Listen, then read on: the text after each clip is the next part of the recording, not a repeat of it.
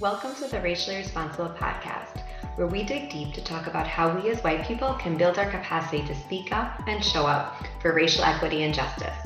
If you are ready to learn about how you can be actively anti-racist and work to dismantle structural racism and white supremacy, while at the same time navigating the emotions that come along with it, then you are in the right place. I'm your host, Rory Geller Muhammad, a white woman, a mom of 2 young kids, part of a multiracial family, a professional therapist, and a coach. But most importantly, I'm committed to being part of creating a safe, loving, and inclusive world that is equitable and just. If this podcast resonates with you, I hope you will join us in our Facebook group, the Racially Responsible Podcast Community. Now, to being racially responsible, let's get this episode started.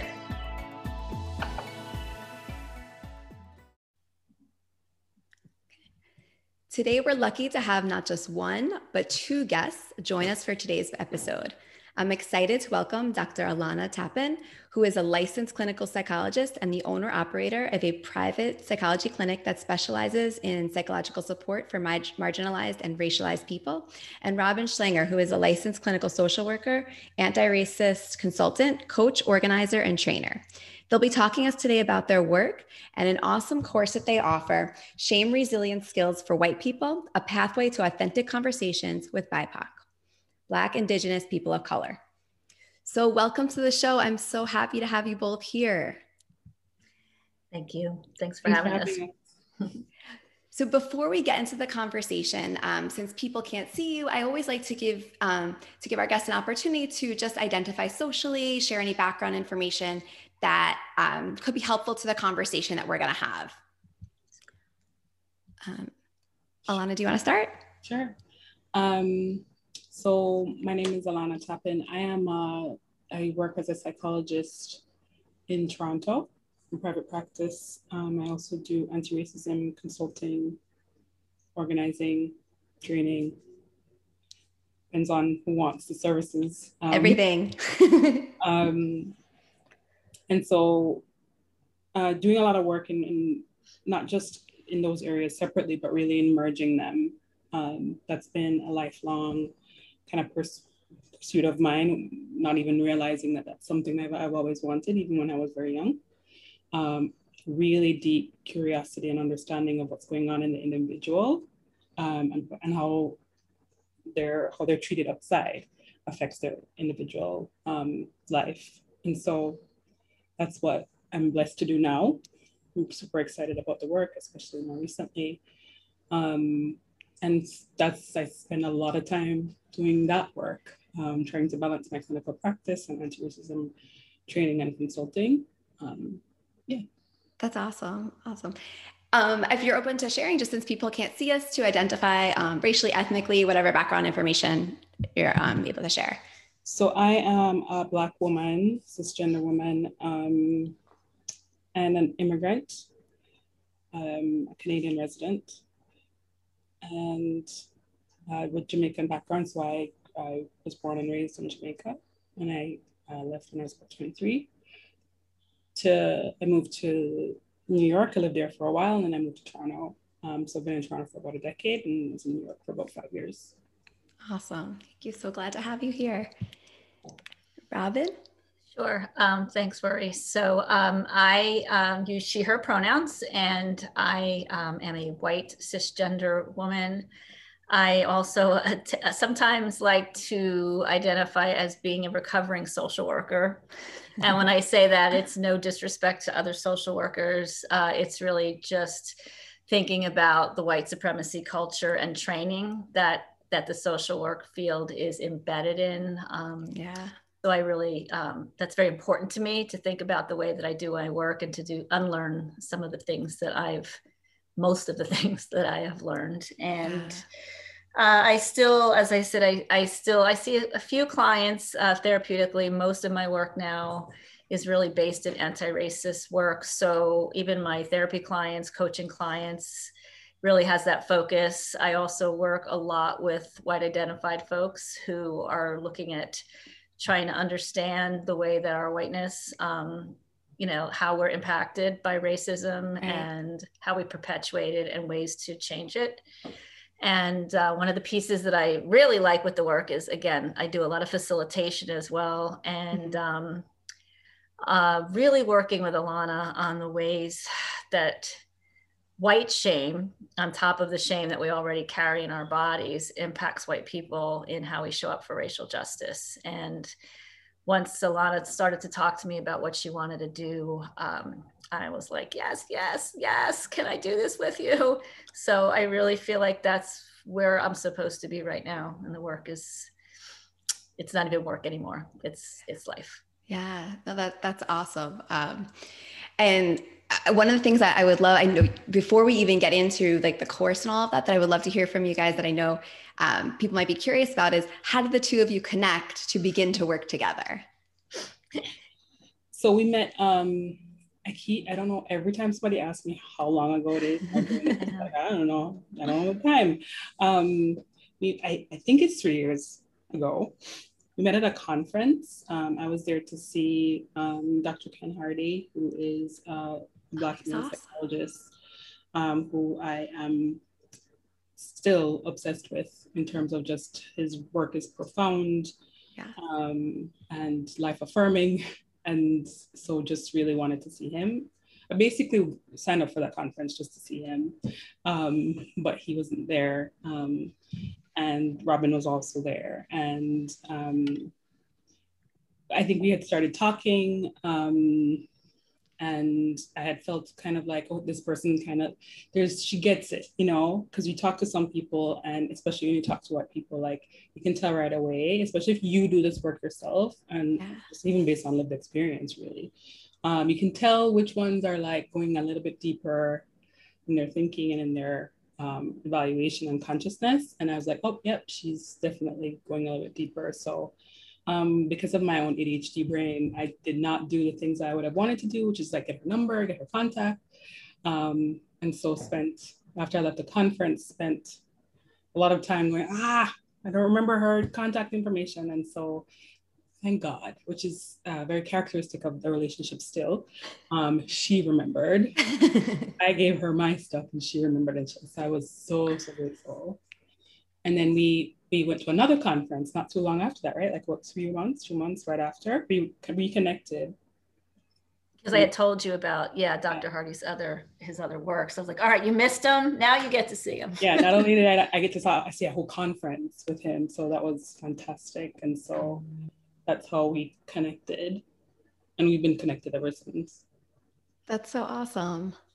Yeah. Really cool. And I'll link also to Dr. Ken Hardy so people have that information in the notes, definitely. Yeah, and the conference that he does, if you want to link to, is the Soul Work Conference. And he's been doing them, I think about 3 or 4 years. COVID, he canceled this last spring.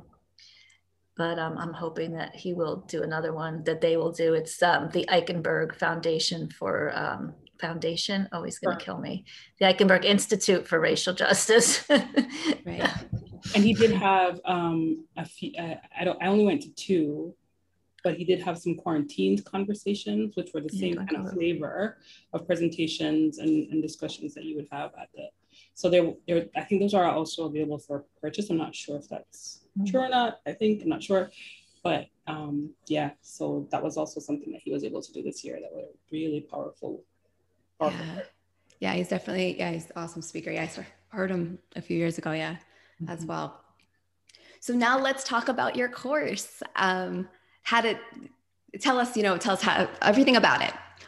How did you come about it? How did you guys create it? How do you work on it? What does it look like? Certainly think Alana should start, but I just was to say the gift of being there while it was percolating. Like I got to be present during the percolation of it. So it was pretty cool. So, we end up, Robin and I get in touch. I'm like, yes, I'm so grateful. And then one of the first things she does is she tells me about this conference, and I don't even know if we finished the conversation, and I booked whatever I needed to book to be there. And so I was in Toronto at the time. So I was like, I'm coming back to the States to be at this conference. And I remember everybody saying, weren't you just at a conference? I'm like, yep, going back to another one. And so at the conference, just listening, enjoying it, allowing it to challenge me. in many different ways. And there was a conversation that was happening where we're talking about ancestry. And I noticed that Black people, people of color in the room, when asked about their ancestors, there was easier access. A lot of us were able to identify, people in our past, in our recent past, in our distant past, who just were inspiring, doing fantastic work, just really easy to connect. And then when that question was asked of white people in the room, it was a much more painful observation. People were having a hard time. Some people were kind of openly kind of self-hating, saying like, well, my ancestors were probably enslavers, and so there's nothing good. I can't find any good. And there's something about that nowadays I would question it and wonder if it's some kind of protectionism of white people, and I'm sure that there's part of that there too, for sure. But I think another part of it was also, if any human being doesn't have a good, like a reference point of some kind of goodness somewhere, some kind of values, some aspect of their humanity somewhere, that doesn't bode well in terms of change and actually changing behavior. So we think that people are shamed into new behavior, and yeah, we can be forced into different behavior for sure, or we can be, there's definitely shame-based behavior that can look like change, but I didn't want that. I wanted transformational change. I wanted real change. And so I realized that even for my therapeutic work, that those principles that I had learned, that I had come to be fond of, even though, as Robin said before, I'm also challenging because I'm like, I don't know what I was taught. I'm really, some of the stuff I was taught was really messed up. But some of the things that I still hold on to and find valuable about what change looks like involves connection. So connection and compassion are kind of like the foundation of accountable change.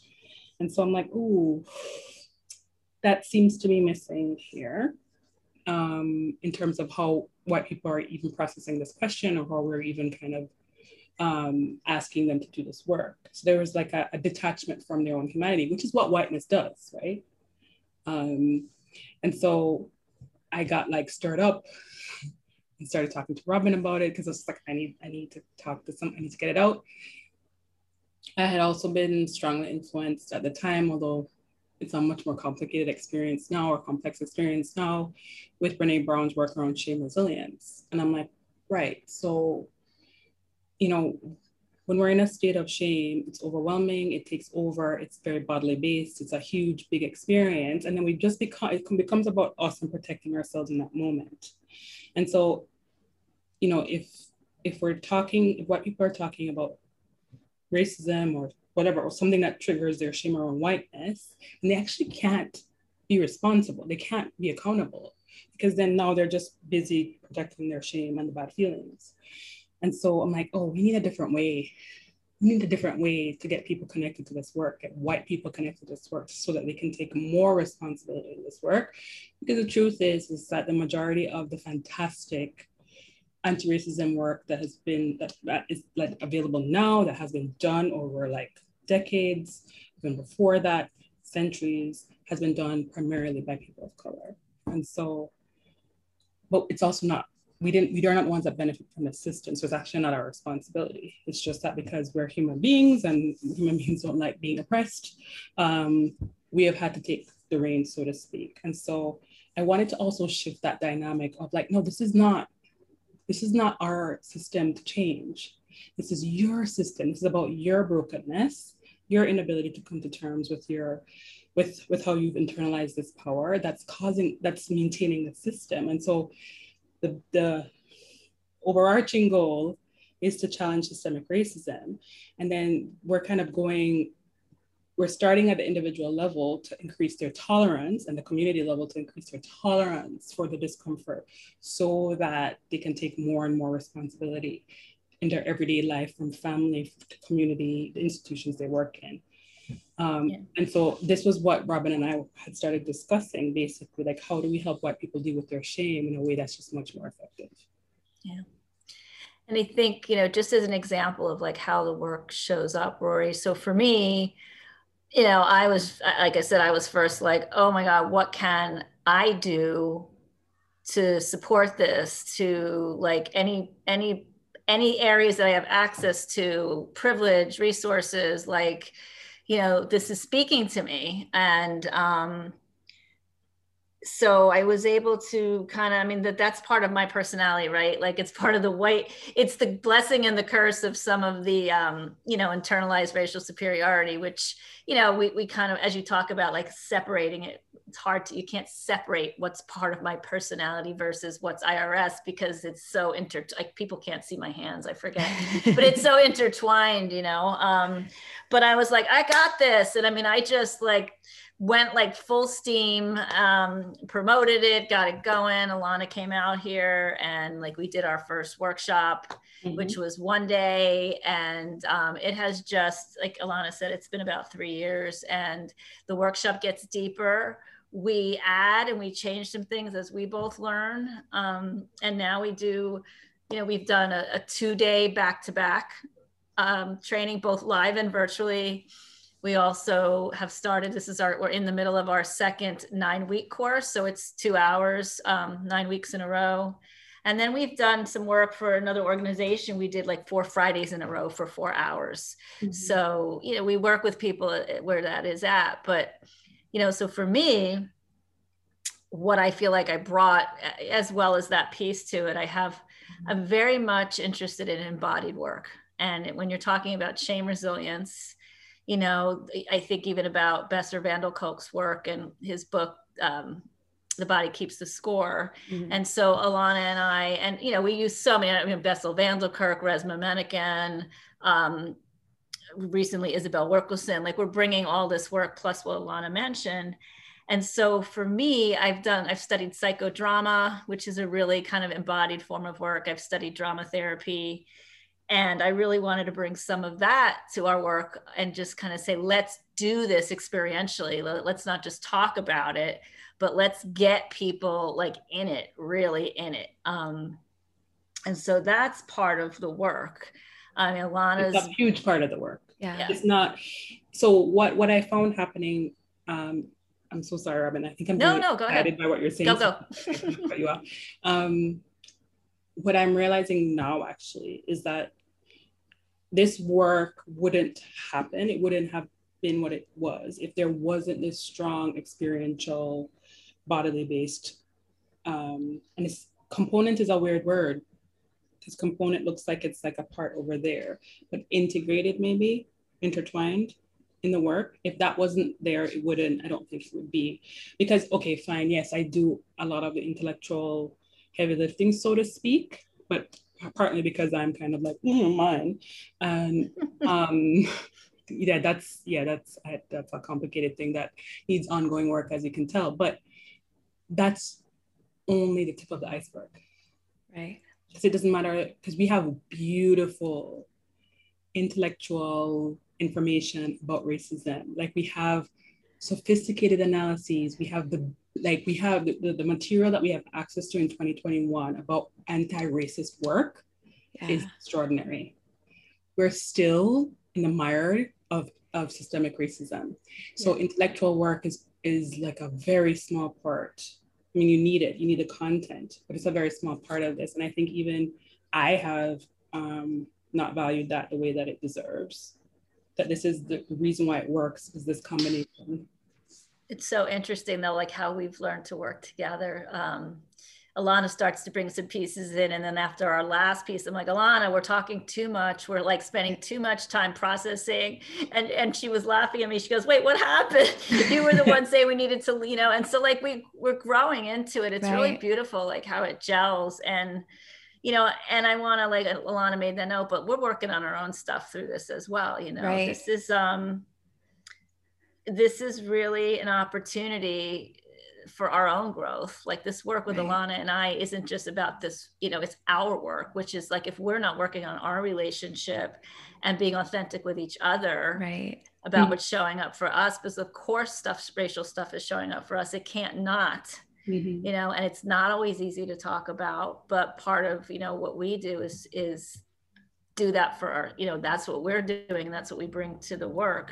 Mm-hmm. And I think, you can't sum up like a 2-day workshop, but like Alana was saying, like we certainly start with like history, and we've brought in Canada as well because Alana's Canadian. And as Alana has said, it's not so different. Alana talks about like that. I think it is different, but we're just better at denying it than y'all are. So we do our history, we do a little history. We talk about internalized racial oppression, talk about white fragility. Like we definitely scaffold the work because we really want to have a foundation. And then we get into like, what is shame? And we talk about empathy. And we really, the part that's great that Alana brings in the both, like then we really start to talk about, if you think about what shame does that Alana mentioned earlier. So if I'm in shame and I'm having a shame response, my body goes into, and we talk about all of these things like defensive mechanisms, right? And those defensive mechanisms were created to protect me, but I don't really need protection in some of these places. And so when I'm in that protective mode and I'm using any of those defense mechanisms, I can't be present. And as we say in the flyer, I can't show up for not even social justice. I can't even show up for myself or for a person that I'm trying to have a conversation with. Mm-hmm. And so we really work hard on getting people to understand like their identities that that bring them shame, the triggers that bring them shame. We certainly tie them into their family of origin, because of course those are going to be there. And as Alana and I always say, like, so now you have your own shame. Like for me, there's this shame thing of like, I'm not good enough, right? And then just add like something that makes me feel like I'm not a good enough white person, or I'm not a good enough, that's like a freaking explosion. And that's exploding everywhere. Mm-hmm. So like that, when we say digging into that stuff, and the more we do this, the deeper we go. And we had just talked about like, bringing people, the transformation happens in the metabolizing of it. And Alana could speak more on like the metabolizing of it and what's the difference between like toxic shame and shame that we can kind of work through and be able to sit in and manifest and do something with. And it's the transformation of the shame into something useful, into something healing. Because I always say this, Alana said this a couple trainings ago, and it really just sits with me, because she said, if you as a white person have not kind of, I don't want to say healed because we're healing, but are not looking at and conscious of and working through your shame, and you're not grounded in who you are, you're not safe for me. And that was like for me, it's like, holy shit, so it's pretty profound and has stayed that way. I think the thing that I think we both want to emphasize, and something that I mistakenly didn't emphasize as much as I needed to, because again, Robin talks about she's trained as a social worker, and like she's a recovery, like I'm a psychologist, so that it's worse. It's worse in terms of a Eurocentric view, but it's worse also because at least in social work, there's some attempt at bringing in a systems analysis. Right. There ain't no systems analysis. There's none.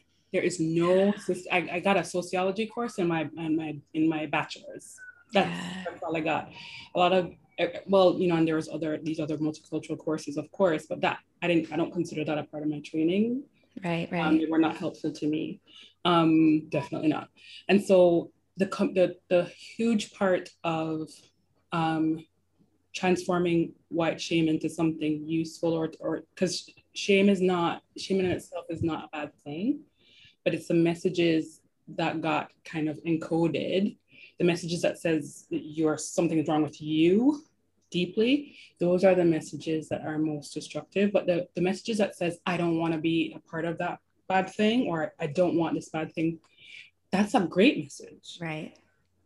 And so we're trying to get to the place where those messages are the one that's brought forth, but that can't happen outside of community. It cannot happen outside of connection. And so even though there is some work around how to kind of self-regulate, the truth is, if I can be really honest with you, is that you can't really do self-regulation work until you've had really good co-regulation work. In other words, between you and other people. Right. If you have to have enough experiences of another human being getting you, and you being able to calm down in their presence, and to kind of process what you're going through in their presence repetitively. Mm-hmm. Like that is a gigantic part of resilience. And I think even my neglect of stressing that in the beginning days is that's individualistic framework of white supremacy, right? Like, oh, you're going to do some self-regulation techniques. No, you can't. Like you can, but only after you have been in community and you've been in connection, and then you've internalized the way you've been treated, because that's how it works. And so, yeah, that's a huge part of shame resilience, doing this work in community. And the community, like if you want to talk about, I was just reading some of, the notes that you had said, like, what do you often ask people in the interview? And it's like, what do you, what advice to people is, do not think you can or should do this alone. Doing this alone is divisive. Yeah. It is not helpful. It's actually the opposite of helpful. Mm-hmm. And what we have found in our groups, when we were doing the 2-day, people were really in it together for 2 full days. When we broke it up, we were thinking about how to keep people in it. Yeah. And honestly, I had borrowed from a friend and mentor of mine, Shawnee Benton Gibson, from this work that she does, and she calls the work in between sessions life work, which I just really love, because that's what it is. Yeah. And so Alana and I were kind of, okay, we're going to have in between sessions like life work and assignments. And then we created what we call accountability groups, so that in between sessions, people are doing some work and then they're talking in smaller groups together. Mm-hmm. Right. And like, that is so important. And we joke all the time. We don't joke, but every group that we've done, I always say to Alana, I fall in love with everybody. Like, you start to do this work, it's intense. I mean, it's intense, it's intimate. Yeah. And people share so much, and then people want to do more. I mean, we have one group of 2 groups that we've combined, that we've been doing this work for over a year with them monthly. We keep doing this work 2 years, because 2 years, they've just like, we don't want to stop. Right. And we're going to have to figure out, how we do that, because, I think, Alana will speak for Alana. For me, this is really powerful. It definitely takes an emotional toll on me, but it's not the one that it takes on Alana. Right. There's a lot of growth that happens to me each time. Part of my transforming my shame is sharing my stories. Yeah. So that when I share my shame and I name things, that's how I'm using it, so there's a different way that I use this work. And sometimes, it's being very vulnerable. Mm-hmm. So for me, the work continues to deepen my own analysis of it. And I can see it, and I bring it everywhere now. And everything I'm always trying to say to people, but look what's under, it's not just words, it's in me. And I think that's what we're looking for, right? Yeah. Like, if I could give that to another person or another white person, it's like, it has to be in you. Right. I love that piece that you're both talking about, right? This emotional, because you're saying and Alana, you had mentioned, there's so much, right, information and research and stuff out there just about anti-racism that people can learn, but there's not that much out there. There's so little really about the emotional process, right? Of how do we navigate that emotional process? Like you say, the shame, right? How do we build those skills? How do we build that capacity? What does that look like? And so, hearing this workshop, that you're both doing, that's amazing. And such a needed area that seems to really, in many ways, is lacking, right? That it hasn't been as strong as some of the other areas, I think, and isn't as talked about as much, as you're both saying. I'm curious too, your opinions on this, because I know the work you do is with adults, and I know you're doing shame resilience work with them. I'm curious because, when we're the next generation of white people, right? The kids growing up, what are the skills, like from your experience and the things, that you're doing there, that you would love to see white kids learn, like some of those skills, some of those things? Any advice, even just around that as well for the next generation? I think, so now that I recently did the People's Institute for Survival and Beyond training. So the word skills is like a a trigger word because it's like, oh no, like, but I hear you. I hear what you're saying. Actually, you know, one of the things, so I also am a child psychologist, so I also see kids. And so my primary modality seeing kids is actually seeing parents. And so in my parent support work, and I totally get this because this is not like, oh, these parents, it's more like, oh, this is what we all do as humans, right? But parents ask me questions like that all the time about very different things. And so of course they would ask about this too. And the question is, what about yours? So what about your anti-racism work? So it's like, okay, what should we teach your kids? No, what are you learning? What have you learned? Where's your place? Because the truth is, there's nothing that you can tell your kids that they will actually be internalized if you're not acting it out. So if you're not in touch with your own internalized racial superiority, there's nothing you can tell your kids to make them be in touch with theirs. And so it is very much an embodied experience. So, you know, telling your kids, okay, well, you have to make friends or you have to do, like, are you? And so, and that's hard. And that's my answer, which is just like anything that you want to do to tell your kids in order to help them to have these skills or you'd have to do it first. And so have you dealt with your shame around whiteness? Have you engaged in a critical consciousness about what it actually means? Because we're not only doing this work to help individual white people deal with their shame, we're doing this work to help individual white people deal with their shame in community, because that is the only thing that will break systemic racism. Because systemic racism is maintained by mostly well-meaning white people who have no friggin' clue about the power that they hold in the system and what they and so that is embodied relational work. And of course there are certain skills, but my first point of advice is start the work yourself. Yes. Yeah. Because then what comes is that what emerges from that, you will be able to share that with your children. So it's not a very satisfying response. It's interesting, Alana, because I was thinking about, and such an interesting compliment, like what's even underneath that, you know, for human beings, for like white-bodied people, as we, like, what are we not learning, you know? And we don't learn how to manage conflict. No wonder we can't handle uncomfortable situations. We don't learn how to do that. I think about emotional regulation. We don't, unless, you know, most parents aren't so great at that. We're not learning it in school. And I think the other piece that I really think would be important as we're raising, you know, as this next generation is getting older, the piece that's really, I feel that I really connect to is like what white supremacy took from me, you know, is the connection of my body. It's like the mind and the body, and like telling me white supremacy is like the privileging of my intellect over my instinct.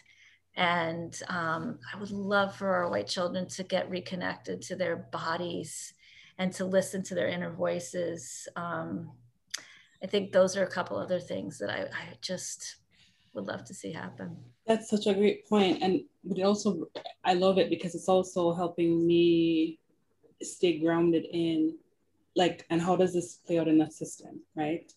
So why aren't kids from all walks of life learning about emotion? Why aren't kids from all walks of life learning about the interconnection between mind and body and how it's like one integrated system and not a split system? How come? What's harder for people to realize is that those things aren't valued because those things are seen as feminine. And so when we're talking about an intersectional analysis, when you mix together white patriarchy, that is seen as feminine and is devalued generally in society. And so it still comes back to like, it cannot just be an individual, what can I do? It has to be, what can you challenge? What can you start to challenge in your own body, in your own self, in your own family, but also, so I think as we both go along in this work, I am beginning to see how married that the individual and the systemic work is. Like, you literally cannot do one without the other. And once you leave, you kind of leave one out of the periphery or out of your vision, you're not doing the work. So if I'm teaching you shame resilience skills, but we're not talking about the systemic piece and how does this relate systemically? What are you trying to achieve systemically? I'm not doing anti-racism work. I'm doing something else, maybe, but I'm not doing anti-racism work. And if I only talk about, yeah, exactly. And if you want to talk about systems and people aren't equipped to actually manage the emotional reality of being a part of the system and having to deal with it yourself, then we're also stalling. Yeah. Yeah, it's not linear and it's not one little piece. And again, it speaks to what Alana said earlier, components of or pieces of, it's all integrated. Yeah. So another question I'm curious about, how do you, or what have you found helpful with the two, when you're working together, just the dynamic between the two of you to talk, to go through some of these topics, to go to navigate, facilitating these conversations together, dealing with maybe some of the hard stuff that comes up in like when you are facilitating, for other people that may also be, getting involved in some of this work, or maybe, participating in different groups. What have you found that is, or any advice that's been helpful for the two of you as you navigate this process? In doing the work together, you mean? In the working together, yes.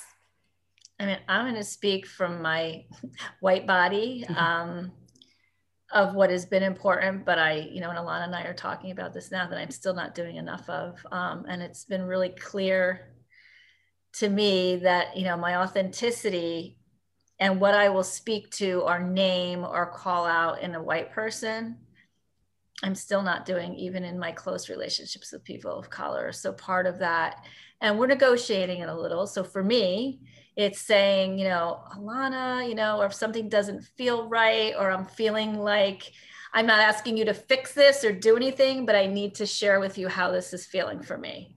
And being able to say that with the consequence that Alana might say, yeah, you know what, Robin, I think that's some of your whiteness, right?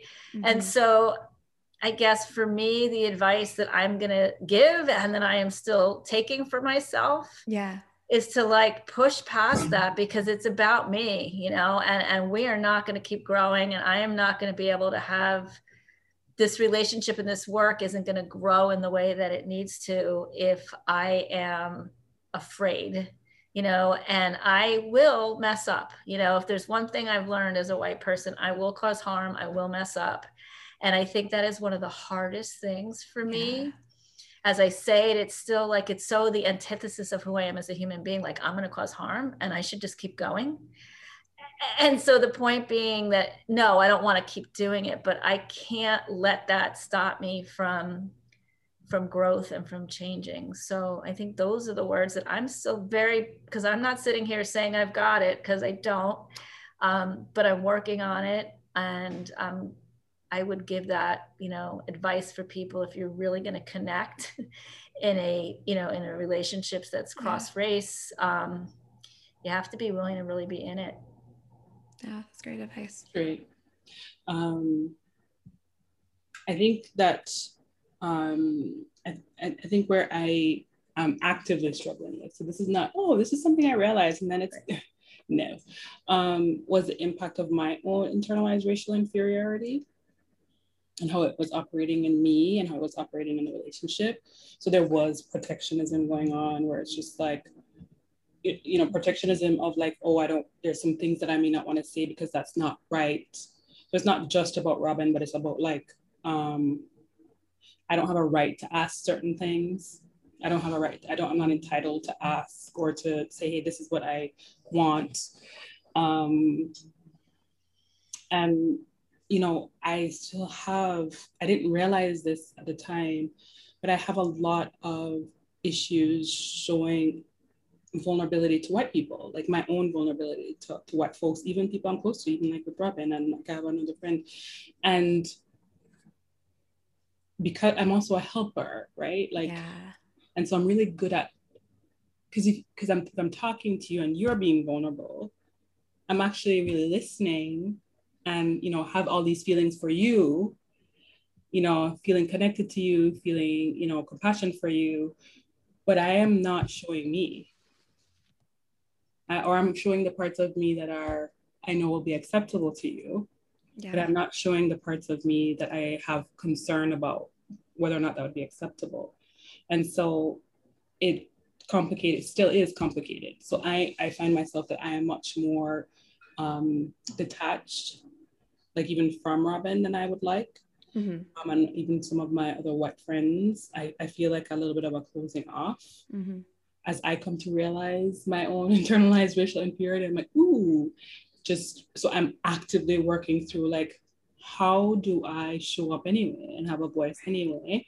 And deal with the shame that comes up with my own shame that comes up with it, right? Yeah. And even my shame about it, like my shame about my shame, like my shame about the fact that it's being enacted. You're not being as open and vulnerable as you should be, and I'm like, like, so it's very, very complicated. But it's really, really important to be a part of some kind of group or connection that helps you actively work through whatever comes up. Because I think even though I'm a Black woman, I'm also very privileged.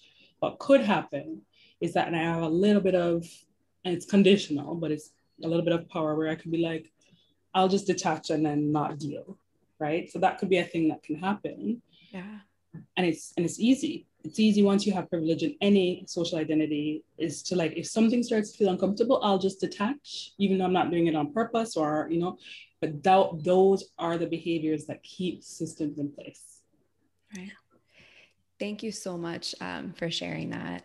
I think for both of you, I think that's both, advice and that insight, really important insight that I think for listeners can be really helpful. Mm-hmm. The other thing so just before we finish, how can listeners connect with you and support your work and take your workshop? What's the best way for people to contact you? And I'll post everything, but if you want to. For right now, I'd say I know Alana's doing some as well, but from my spot here, I have a website, which is just Robin Schlanger, LCSW. They can go on there and there's posts, there's information about the trainings, Facebook, LinkedIn. They can email me. It's Robin Schlanger. Oh my God, what is my email? robin.schlanger@gmail.com. And if they would like, I can put them on my mailing list, my listserv, and that's how Alana and I start to post when we have a training coming up. That's the first place it'll come out on the listserv. And Instagram stuff that I'm starting to post, and that's as far as my stuff. And Alana, I don't know if you wanted to share some of your. Yeah, just my website of my practice is heartofthematter.psychology.com. And I'm in the process of doing a separate website for my anti-racism organizing and training. And yeah, that's it. And then my contact information is there. So. Yeah. And we forgot, so this is kind of exciting, or we forgot to mention, we are going to have a chapter in a book that Dr. Ken Hardy edited and put together. And it's about, I don't remember, I know that it was a working title, so I'm not sure, but it's about decentering of whiteness. And so we have a very long chapter in there. Congratulations, about our work. That's so amazing. So that's how exciting. Can people, or how would people be able to read that? Or so it's very much in print. Yeah, it's not okay. So they'll contact you and find out. Yeah. So as soon as it comes out, or it looks like, I'm just actually really. It'll be all over. When it comes out, we will be letting people know. It won't be subtle. Yeah. And we might also, again, I think the best way to do it is just to the listserv, certainly my website, because we also put in an RFP to do a short presentation at the White Privilege Conference. We don't know yet what's going on with that. Right. So, different opportunities. And like we said, we're kind of stepped back a little bit to look at where we've gone and decide what we want to do next. We're going to continue the work. It's just, how do we do this in a way that's, I think that Alana and I are learning, that fits for both of us, that we each are getting what we need and want out of it. Yeah. Absolutely. And that's one more thing I would recommend too, is to getting support for partnerships support for the organization or support for your partnership as you're doing this work, to help you look at the dynamics of the partnership and the organization, so that, one of the things with like a power sharing, de-hierarchical perspective is that we're not used to doing it. We don't really know. Right. A lot of us come from traditions that do it naturally, but white supremacy has really cut off a lot of us, even the ones that have that tradition, from the wisdom of that tradition. And so power sharing is still kind of a, new to us. And so we need support for that. Like how do we take care of the collective and the individuals in the collective at the same time, instead of kind of the idea of either take care of the individuals or the collective, which is, that's a white supremacist idea. Right. That's how they define power sharing, but that's not what power sharing actually is. This conversation has been so amazing. I mean, I could talk to you guys for hours. So amazing. You both are amazing and doing wonderful, wonderful work. Thank you so, so much for joining us today. Thank you.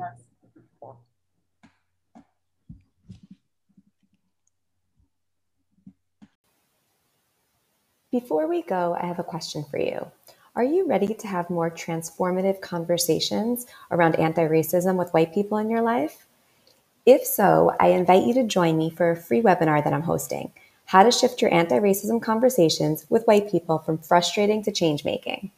During the webinar, we're going to be talking about strategies and steps that you can take to feel more prepared and confident when talking about race and racism, communication strategies that'll help you, that you can use immediately, and how to shift the conversation so you're feeling optimistic and hopeful instead of frustrated and defeated. So if you're ready to take that step to really shift the conversation from frustrating to change making, I hope you'll join me. You can register. The link is in the description. Hope to see you there. I hope you enjoyed today's episode. Don't forget to subscribe and join us in our Facebook group, the Racially Responsible Podcast Community. To being a community and taking anti-racist action together. Thanks for joining me, and until next time.